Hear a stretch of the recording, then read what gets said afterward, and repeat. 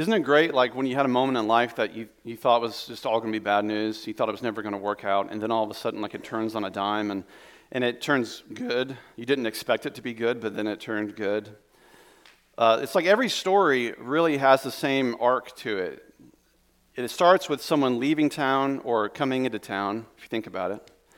Then there's a rise of tension that builds to a point of conflict.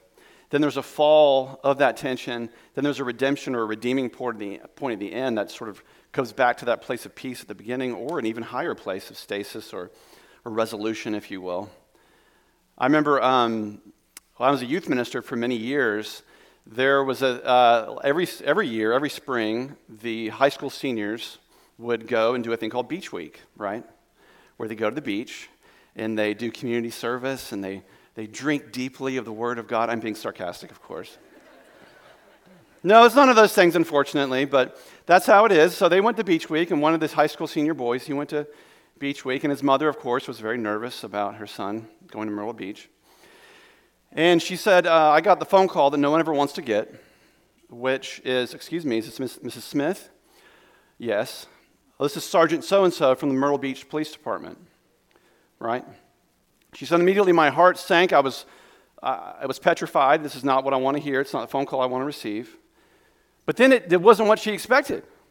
He said, yeah, we found your son's wallet on the side of the road. Will you tell him to come pick it up at the police station? How quickly it felt like it was going to be bad news, and then it turned into a sense of relief. Another time I went on a mission trip with a bunch of kids, and one of our adult leaders, she was a smoker, so she would get up and go with a cigarette out near the sort of busy road where we were staying. And she went out there, and one morning I'm deep asleep. People come and wake me up and say, Clark, so-and-so got hit by a car. Run to the hospital. I'm like, what? Talk about bad news.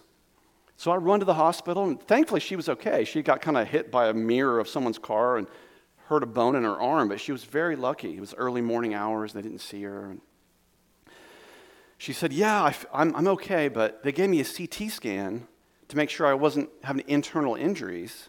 And when they scanned me, they found out that I have cancer. And I didn't know it. So she said, I'm actually glad I got hit by a car. I said, yes, and maybe you should consider quitting smoking as well. Might be a good idea. When the bad news, it turned into something you didn't really expect to see. And you're kind of glad that you kind of went through the bad so that it makes you appreciate the good. I read a story of many years ago of a woman named Ruth Dillow whose son was in the Army. And he went to Kuwait during Operation Desert Storm, which started to make us feel older, but that was about 30 years ago. And she got the message from the Pentagon that you never want to get, which is, we regret to inform you that your son stepped on a landmine and he died in combat. And she said, I couldn't speak. I didn't have the words to express the pain I felt. I felt hollowed out inside. People tried to comfort me, and I had nothing to give. It's one of those moments. She said, for 3 days, I was inconsolable. And then one day the phone rang. After 3 days, the phone rings, and I pick it up, and the voice on the other end says, Mom, it's me. It's your son. I'm alive. The Pentagon made a mistake. Talk about a screw-up, U.S. government.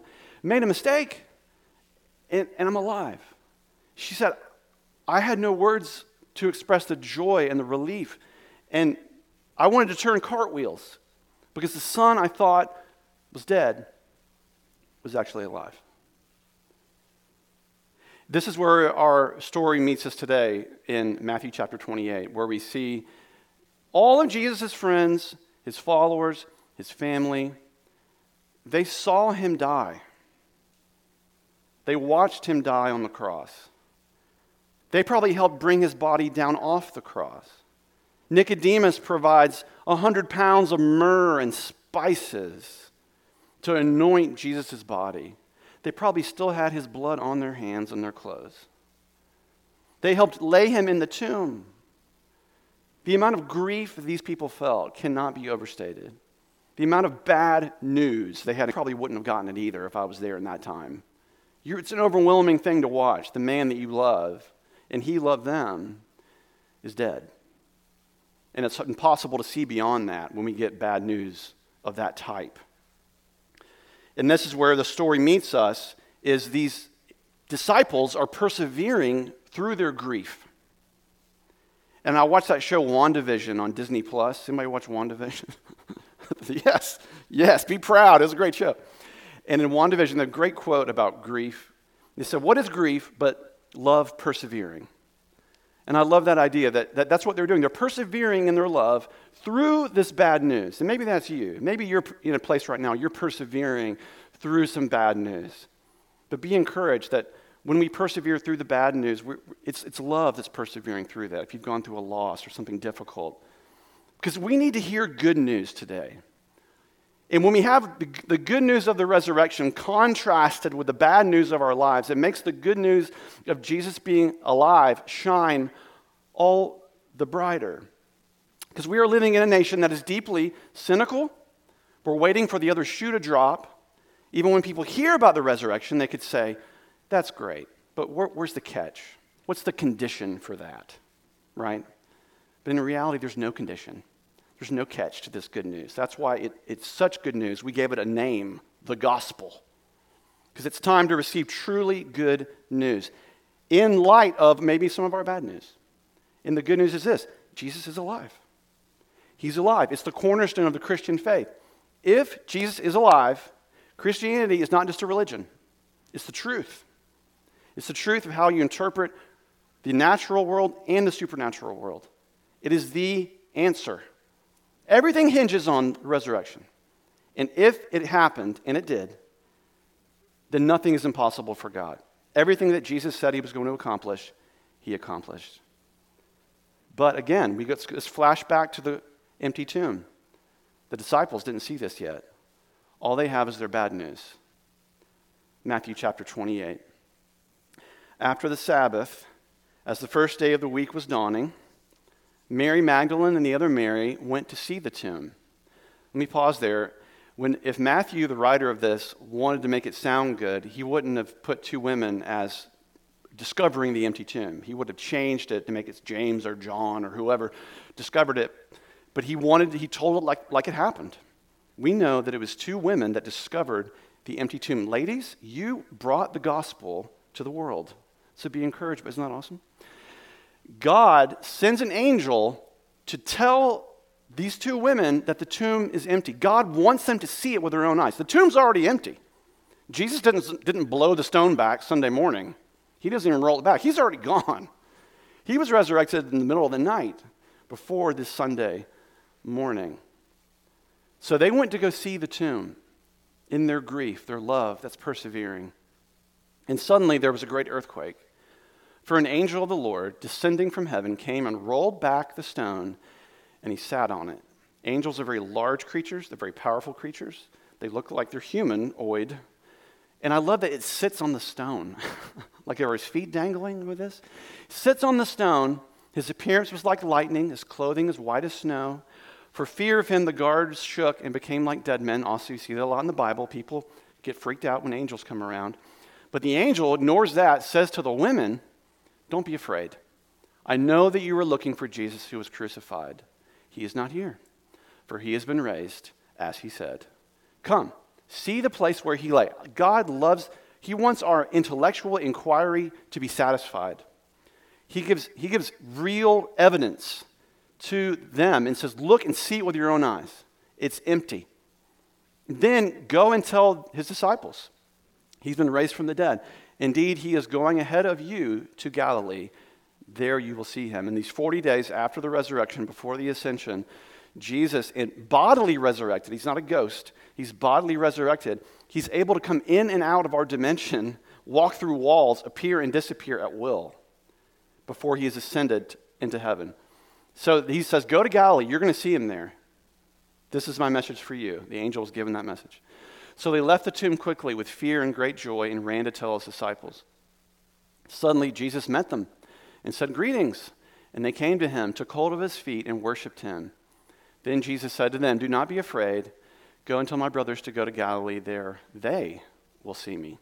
So here we have a clash of expectation with reality, a clash of of expecting bad news, Jesus is dead. And then it turns on that he, in fact, was alive. And without this contrast, there's really no joy. Without that contrast, like, for example, if you never received a doctor's diagnosis for an illness, how could you celebrate when you maybe eventually got healed?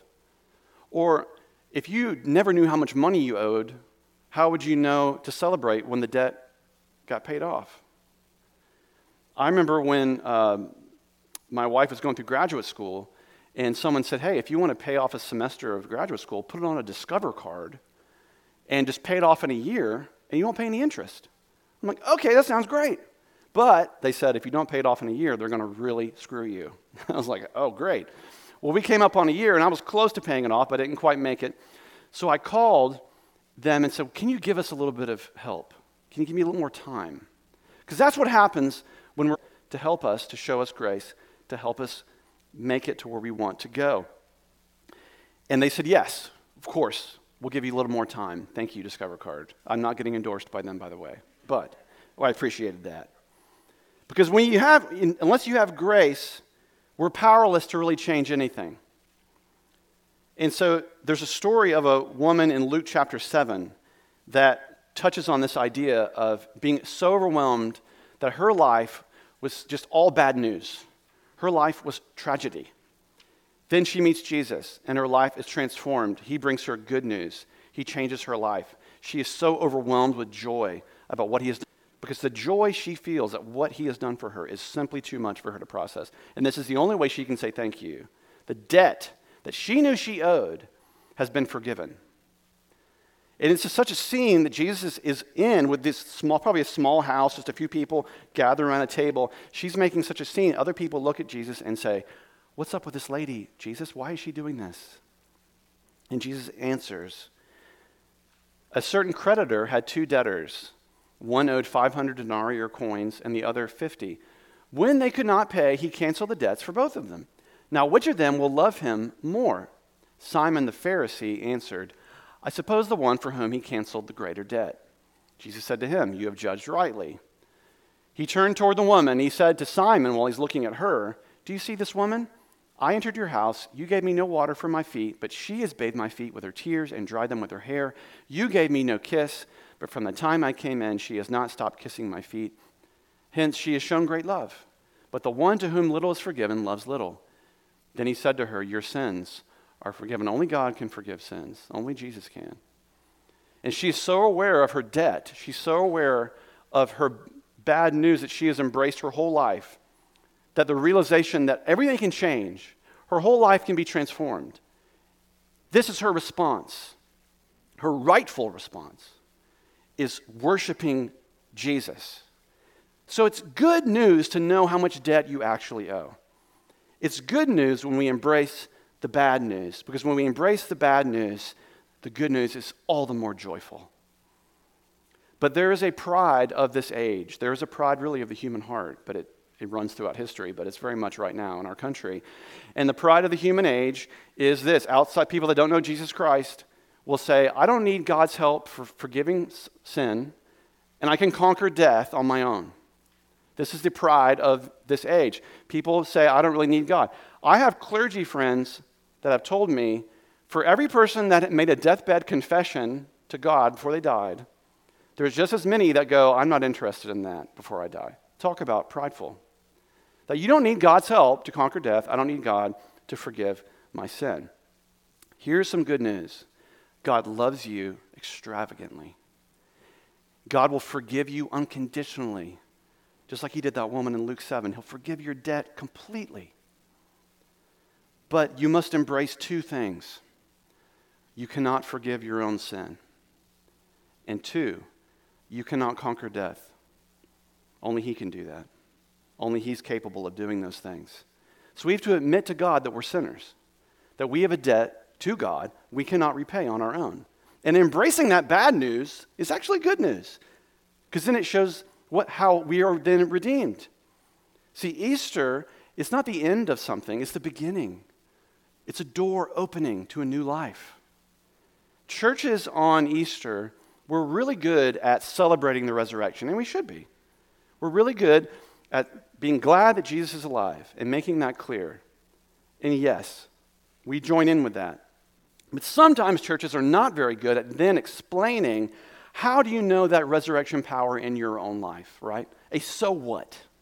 So what that Jesus is risen from the dead? What does that mean for me personally? How can you know that for yourself, right? This is where the rubber meets the road on Easter. This is what we're really talking about. This is decisions that people have to make. And it's really as simple as saying a prayer to God, receiving him as Lord. God, forgive me of my sin. Forgive me of my debt. I give you my heart and my life. Come in and make me new. Make me a new creation in Christ. And it's just as simple as that. In an instant, our eternal destiny can be redirected by the grace and the love of God that he has for you. It's just that simple. But you could receive him today and do that, and do exactly what I just said. And you will feel absolutely nothing. You might feel something, but you also probably will feel nothing emotionally or psychologically. But here's what will happen. Over the weeks to come, months to come, you'll feel your motivations start to change. You'll feel yourself drawn more to holy things. You'll feel yourself drawn more of a heart for your neighbor and the outcast. You'll feel yourself more drawn to worship and Bible study. And essentially, you'll be drawn more to the things of God. Now, what's happening there? What's happening when that's happening? It's Christ is in control. He's on the throne of your life. And when he's in control, the Spirit of God inside of you, he's leading you. He's making you new. In short, you're being resurrected. You're being resurrected and being made a new creation. And your motivations, your appetites are being transformed into more of his image within you. So this is where the rubber meets the road on Easter, when our bad news becomes good news. That the same Spirit of God that rose Christ from the dead can live within you. That is good news. That is the best news. Think about that. The same Spirit of God that rose Jesus from the dead can live within us, so that when our hearts stop beating and our breath stops breathing, you will not die, but that you will be raised as he was raised. The Apostle Paul wrote about this in Romans chapter 8. He's chained to a wall in a disgusting Roman prison, and he would write maybe the greatest work of literature ever written by human hands, the Epistle of Romans. Incredible, inspirational letter. And he says this in these astounding words. But if Christ is in you, though the body is dead because of sin, the Spirit of life, he's always creating new life. And if the Spirit is life, because he's holy, because he's righteous. If the Spirit of him who raised Jesus from the dead, the Spirit of God, if he dwells in you, he who raised Christ from the dead will give life to your mortal bodies, also through his Spirit that dwells in you.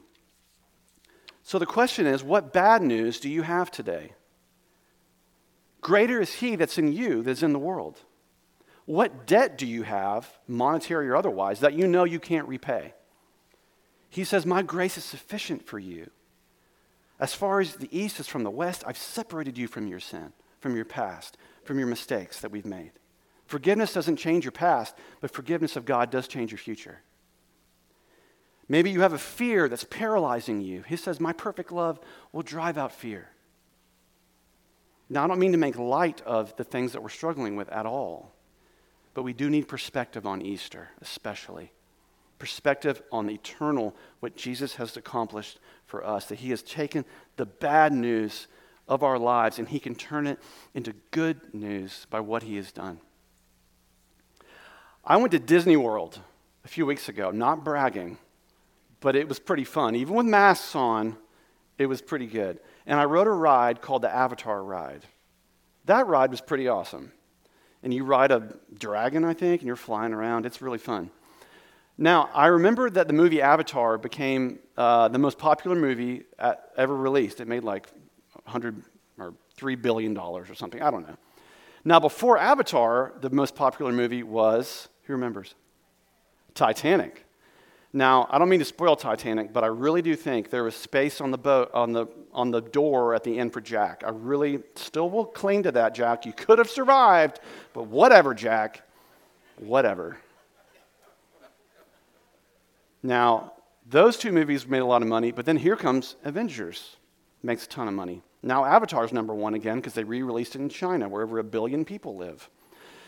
But the most seen movie in history is not any of those movies. Do you know that? It's a movie released in 1979. It's been translated in over 1,800 languages, and it's been seen by more than 8 billion people.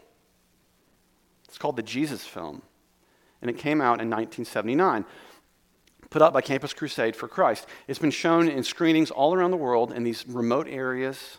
They'll bring in generators, and they'll show the movie to people. It's translated into their language.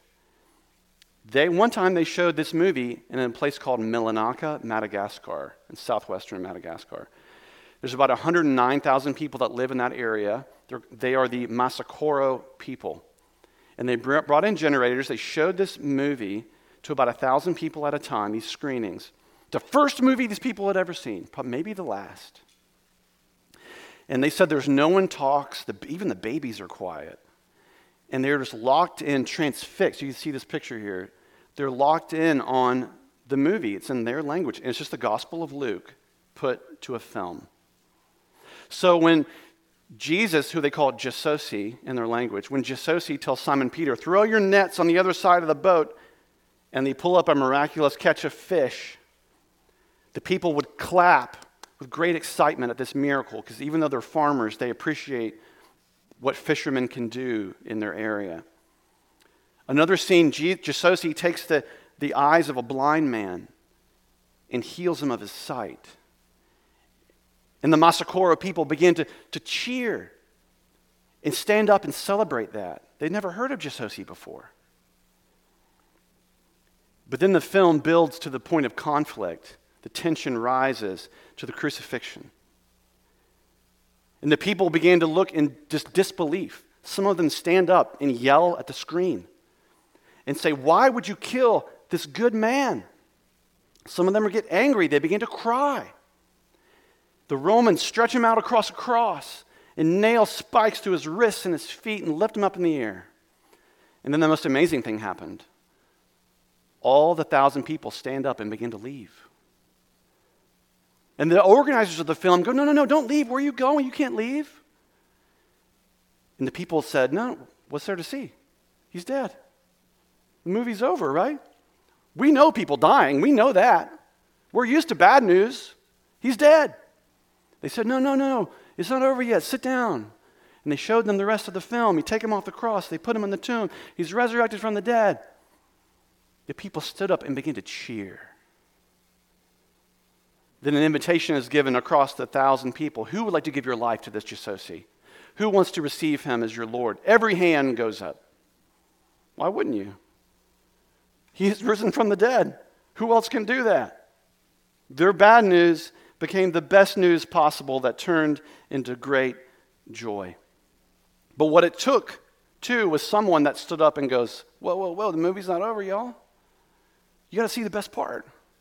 You got to see the redemption part at the end. The good news. Now, all around the country today, people like me are standing up and they're talking about Easter. We're talking about resurrecting from the dead. And in America, we have the whole story of Jesosi. We know how the story ends. And I pray that some of us don't just walk away and go, yeah. That's great. Jesus is risen from the dead. Okay. What's for lunch? It's much more than that.